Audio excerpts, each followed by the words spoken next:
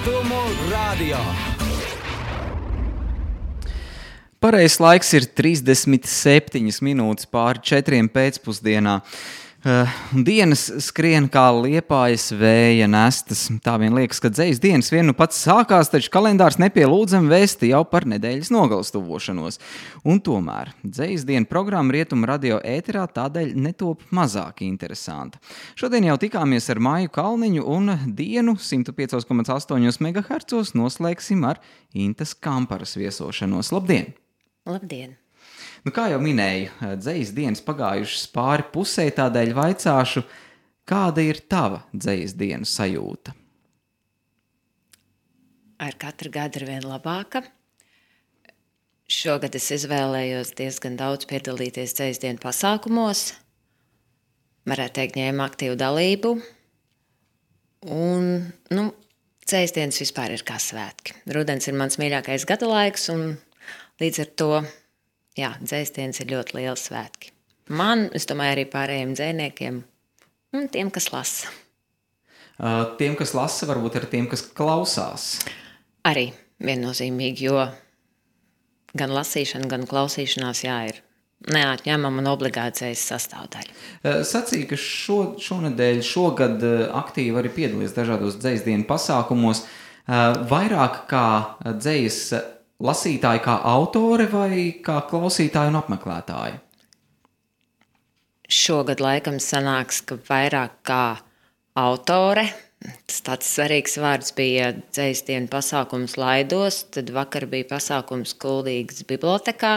Šodien es kā klausītāja apmeklēju Ievetes Ratinīgas un Annas Auziņas semināru. Tagad esmu šeit un sestdien būs vertikāli Alsungā, un pēc tam laižam aidā uz dzejas dienām Talsos. Talsos būs Kurzemes autora tāds tā kā salidojums. Jā. Vai tu šonedēļ esi uzrakstījusi arī kādu jaunu dzejoli? Jā, es esmu uzrakstījis jaunu dzejoli. Atnāca iedvesma, uzrakstīju. Tad tu tomēr esi tas iedvesmas cilvēks, kuram atnāk iedvesma, un tad atliek tikai pierakstīt, jā? Viennozīmīgi. Mirkļi cilvēks, iedvesmas cilvēks, man ir ļoti straujas iedvesmas, un līdz ar to, tā pierakstīšana arī ir vajadzīga ļoti ātri un strauji, lai nepamūk. Kas ir tās lietas, kas tevi iedvesmo? Kuros brīžos tā dzeja atnāk biežāk nekā citkārt? Viss, kas saistīts ar emocionālo pasauli, emocijas, viennozīmīgi kāds gan skaists, gan varbūt netik skaists notikums, bērni, daba viennozīmīgi, jo es pat dzīvoju ļoti skaistā vietā, es esmu no Skrundas, bet esmu atpūtusies šeit uz Liepāju.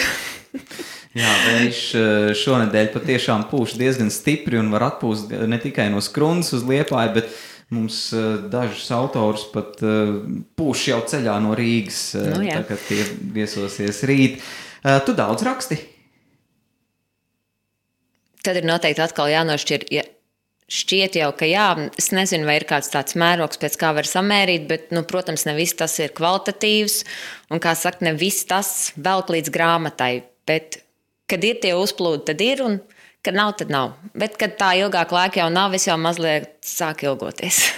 Jā, citiem autoriem noteikti varētu būt interesanti zināt, kā tu nošķir, kas ir labs un kas ir slikts no tā, ko tu esi uzrakstījusi, ko var dot klausīties un lasīt citiem.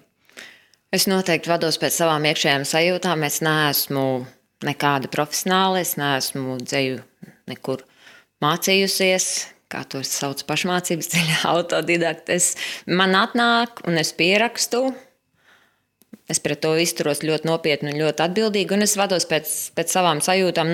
Noteikti domāju, ka kādam būtu ko iebilst un teikt, vai tas viņam neder, vai tas nepatīk. Tas ir. Man šķiet, ka visi cilvēki pasaulē ir saistīti, un ja kāds tajā mirklī trāp uz tā paša viļņa kā es, un ja viņš atrod to par labu esam un pieņemam, ja viņš man dzird, tad ir ļoti labi. Jā, dzejā un mākslā vispār ļoti svarīgas ir arī emocijas, vai šīs te emocijas izdodas nodot un saņemt, lai veidotos tāda savstarpēji, kaut kādas attiecības ar šo te mākslu. Vai tu atceries arī savu pirmo dzejoli? Jā, tas ir vienīgais dzejolis, ko es zinu pilnībā no galvas, bet, diemžēl, es viņu nelasīšu, es viņu pie sevis vismaz reizi nedēļā noskaitu. Tas ir tas darbs, kas man šķiet tiešām ir ļoti, ļoti personisks, vismaz priekš manis, un man viņš šķiet ļoti labs. Ja man kādreiz iznāks grāmata, es noteikti viņu iekļaušu. Viņš ir ļoti personisks, kā jau es atkārtojos, un tas ir vienīgais, ko es esmu nevis pat iemācījusies, kas manī ir, no galvas pārējos savus darbus vairāk vai mazāk, es nezinu no galvas. Cik gadu vecumā tu sāki rakstīt? Pēc kritērijiem diezgan pieklājīgā vecumā. Skolas laikā man ļoti, protams, padevās sacerēm. Viennozīmīgi viss, kas saistīts ar valodu. Es ļoti mīlu valodu, man patīk valoda, man patīk izpausties valodā. Valoda ir mans stiprā pils. Pēc dzeju es sāku rakstīt kādus gadus, 10 varētu teikt atpakaļ, 11. Tas ir jau, neesmu no jaunajiem dzejniekiem. Kas bija tas impulss, kas tev lika vai mudināja to darīt, pievērsties? Tajā mirklī viennozīmīgi pārdzīvojuma sāpes, tā noteikti vairāk bija izrakstīšana uz āru, tā varētu būt, kā tagad saka, terapija, tāda rakstīšana ārā, un tas bija tas, kas man ļoti palīdzēja. Pat tik ļoti palīdzēja, ka es pat īstenībā tagad baidos atcerēties, cik ļoti, bet tiešām palīdzēja. Man tas palīdzēja, un man tas mani pašu izvilkt tajos momentos, kad man bija, kad bija smagāks dzīves posms. Un tomēr tu nolēmi no tā smagā dzīves posma paņemt līdzi dzeju un turpināt rakstīt. Kāpēc tu raksti? Kāpēc tev tas ir vajadzīgs? Šobrīd. Tas ir vajadzīgs man pašai. Tas ir... Es dzeju uztveru kā nokāpšanu kaut kur dziļumā, kaut kā atrašanu, un ja es to varu iznest gaismā un iznest ārā sev un cilvēkiem un parādīt, pasacīt caur vārdiem, ja man tas izdodas un ja man tas tiek dots, man šķiet, tas ir ļoti jauki. Mēs ceram, ka arī šodien Rietumu radio studijā tev izdosies nokāpt tajā dziļumā un iznest kaut ko gaišu arī mūsu klausītājiem. Un es, kā jau dzejas dienās pieklājās, es lūkšu tev kaut ko arī nolasīt no saviem darbiem. Labi. Un nodziest lapas un aizvers pēdīgie āboli. Mēs esam skaisti rāmi plūstošā upē. Kā gaitā tu mani sakļauji, bet varbūt tik pieskaries pleciem. Neremdināmi, nenosodoši, krīt gaisma. Ar plaukstu uz leju. Tu sēdi pielījušā istabā un sēc elpa tava, kā izkurtējas krāsnes. Tu izvāri skābeņu zupu un palaid āboli ritam pa vēdainajām dzīslām. Nāk rudens. Man patīk būt Annai. Peldēties, lasīt ogas, skatīties sārtā. Neviens mani nepazīst, neviens nemīl, nesauc pie Pētera. Jo šamējais vienmēr liek kāju durvi priekšā. Cik labi tomēr ir dzīvot kaut sapņos, bet Rīgā.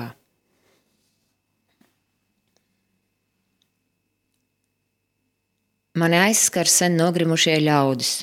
Es viņiem rakstu reti, bet lēni. Paldies, Jāni, Juri un vēl citi nezināmie par dzeju. Mans rudens kauls aug jauns, trausls un nesalausts. Mīlēju māti, kurai gatavojos vēl tikai būt. Viņa nezināja, ka pasaule ir pilna ar dažādu veidu cepumiņiem, ne tikai ar kāpostu zupu. Tēvs mēdza skaitīt stārķus uz šķūnīšu jumta un ujināt zvirbuļu taukainajiem sāniem. Reti, jo reti viņi paņēma plaukstās manu vārdu un čukstēja. Balodi, balodi, atnes mums meiteni. Es smējos un dūmoju dikti. Viņi bija bēniņos, es lejā. Un tad viens tāds garš. Testaments. Tev garām paiet dzīve, aizskrien nāve. Tu neesi ne garš, ne īs. Tavs mātes tēls, kur tu izšureiz no pērļota stikla, stāv nenoputējis un nepievilcīgs. Tavu datoru paroli ir pēdējā brīvībā turētā suņa vārds. Es lūdzu, nemaini to. Pāri visam. Tu esi klausīgs, tu esi no ausmas. No tās tāltālās zemes, vai sievietes, kur dzīvo Liepājā Zivju ielā un ik rīt iznes atkritumus precīzi 6. lai nesatiktu sauli, kur pirms gadiem 7, bet varbūt 10, atņēma viņai prātu. Es lūdzu, nenodod to. Viņš aizdevās karā, nezināmā pasaules malā. Viņš zīmēja pasauli baltu un gleznu.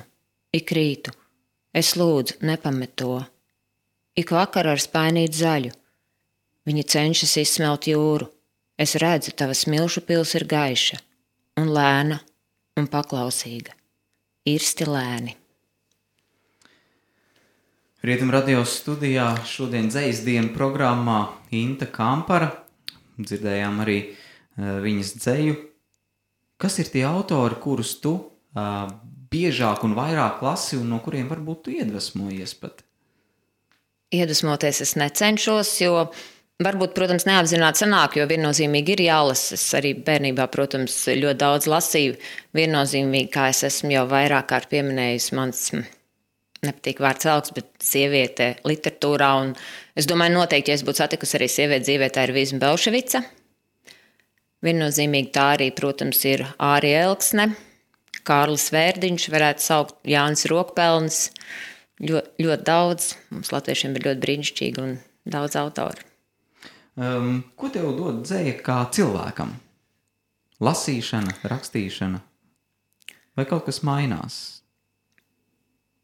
Jā, pasaules uzskats, pasaules uztvere. Atskatoties arī uz savu bagāžu, kāda ir pirms tam bijusi dzīvē un visi tie notikumi, tas visus to dzeja man liek paskatīties uz visu maigāk, rimtāk, piemīlīgāk un dara varbūt manas pīvo raksturu varbūt mazliet rāmāku. Jā, noteikti novēlam arī mūsu klausītājiem šonedēļ paņemt rokās kādu dzejoļu krājumu vai arī prozas darbu, kas kādu ilgāku laiku stāv plauktā neatvērts. Mūsu sarunai atvēlētais laiks pamazām rit uz beigām, taču dzeja tāpēc jau nebeidzas. Šodien 6:00 pēcpusdienā Mākslas galerijas Romas dārs pagrabstāvā esošajā Austras istabā gaidāms Annas Auziņas dzejas vakars ar nosaukumu Annas Pūra govs. Rīt Anna Auziņa viesosies arī Rietumu radio studijā, taču ne viņa viena. Tiksimies arī ar jau pieminēto Ivetu Ratinīku un dažiem jaunajiem dzejniekiem. Starp citu, joprojām ir iespējams pieteikties arī brīvajam mikrofonam, rakstot uz e-pastu dzintars@Rietumu radio. Par pirmo dzejoli es pavaicāju to, tu tā kā atceries un skaiti no galvas, bet vai tu atceries arī pirmo reizi, kad tu lasīji savu dzeju vai devi kādam citam to izlasīt? Tā noteikti bija sociālā vietne draugiem LV, un es atceros, ja es nemaldos, es uzrakstīju Janai un Sandrai, abām manām liepainiecēm, un teicu, lai viņas mazliet, es tur biju veselu blāķu sarakstījusi dienas grāmatā un teicu, lai viņas mazliet palasa, un es īsti neatceros, kura Sandra vai Jana teica, ka, lai es nedusmojoties, ja viņas būšot bargas un pamatoti diezgan, man šķiet, ka tur viens darbs varēja būt tāds puslīdz labs, bet viņas teica, ka man valoda ir raita un vēl jāpiestrādā, un es biju ļoti lielā sajūsmā, es vispār pēc, kad es intuitīvi izjūtu, kad es esmu uzrakstījis labu darbu, tā kā es teicu, man vairāk tas priekš sevis, tad es eju un virpuļoju pa lauku vai pa istabas, esmu ļoti priecīga. Un tā es pamazām atradu viņas Liepājā un satuvinājos. Tad jāteic, ka pirmais mēģinājums bija visnotaļ veiksmīgs. Salīdzinoši priekš tāda cilvēka priekš manis, laikam, kur nav īpaši tā, ka to mācīsies, un pat skolas laikā es dzeju nerakstīju. Tiešām nerakstīju, tad šķiet, ka varētu būt, ka man ir bijis dzejas liktenis labvēlīgs. Nebija bail dot lasīt to savu dzejoli, savu darbu kādam citam? Viennozīmīgi, ka bija es arī īpaši tagad, kā es jau saku, man šogad šķiet, ka ir jau par daudz pasākumu, jo man ir vajadzīgs ļoti daudz, kā es esmu minējis, jo klusums un vienatne, lai radītu, lai domātu, lai būtu, lai vērotu. Bet noteikti jau, ka bail nebija, bet tā interese urķējās. Kas ir tieši, kas ir, vai tur kaut kas ir mazliet sanācis? Jā, to vai kaut kas ir mazliet sanācis, to mēs arī pat Rietumu radio ēterā varējām kopā ar klausītājiem novērtēt. Manuprāt, ir kaut kas sanācis. Šodien studijā pie mums viesojās dzejniece no Skrundas, Inta Kampara. Paldies par sarunu. Paldies. Pareizais laiks ir 8 minūtes pirms 5:00 pēcpusdienā. Rietumu radio.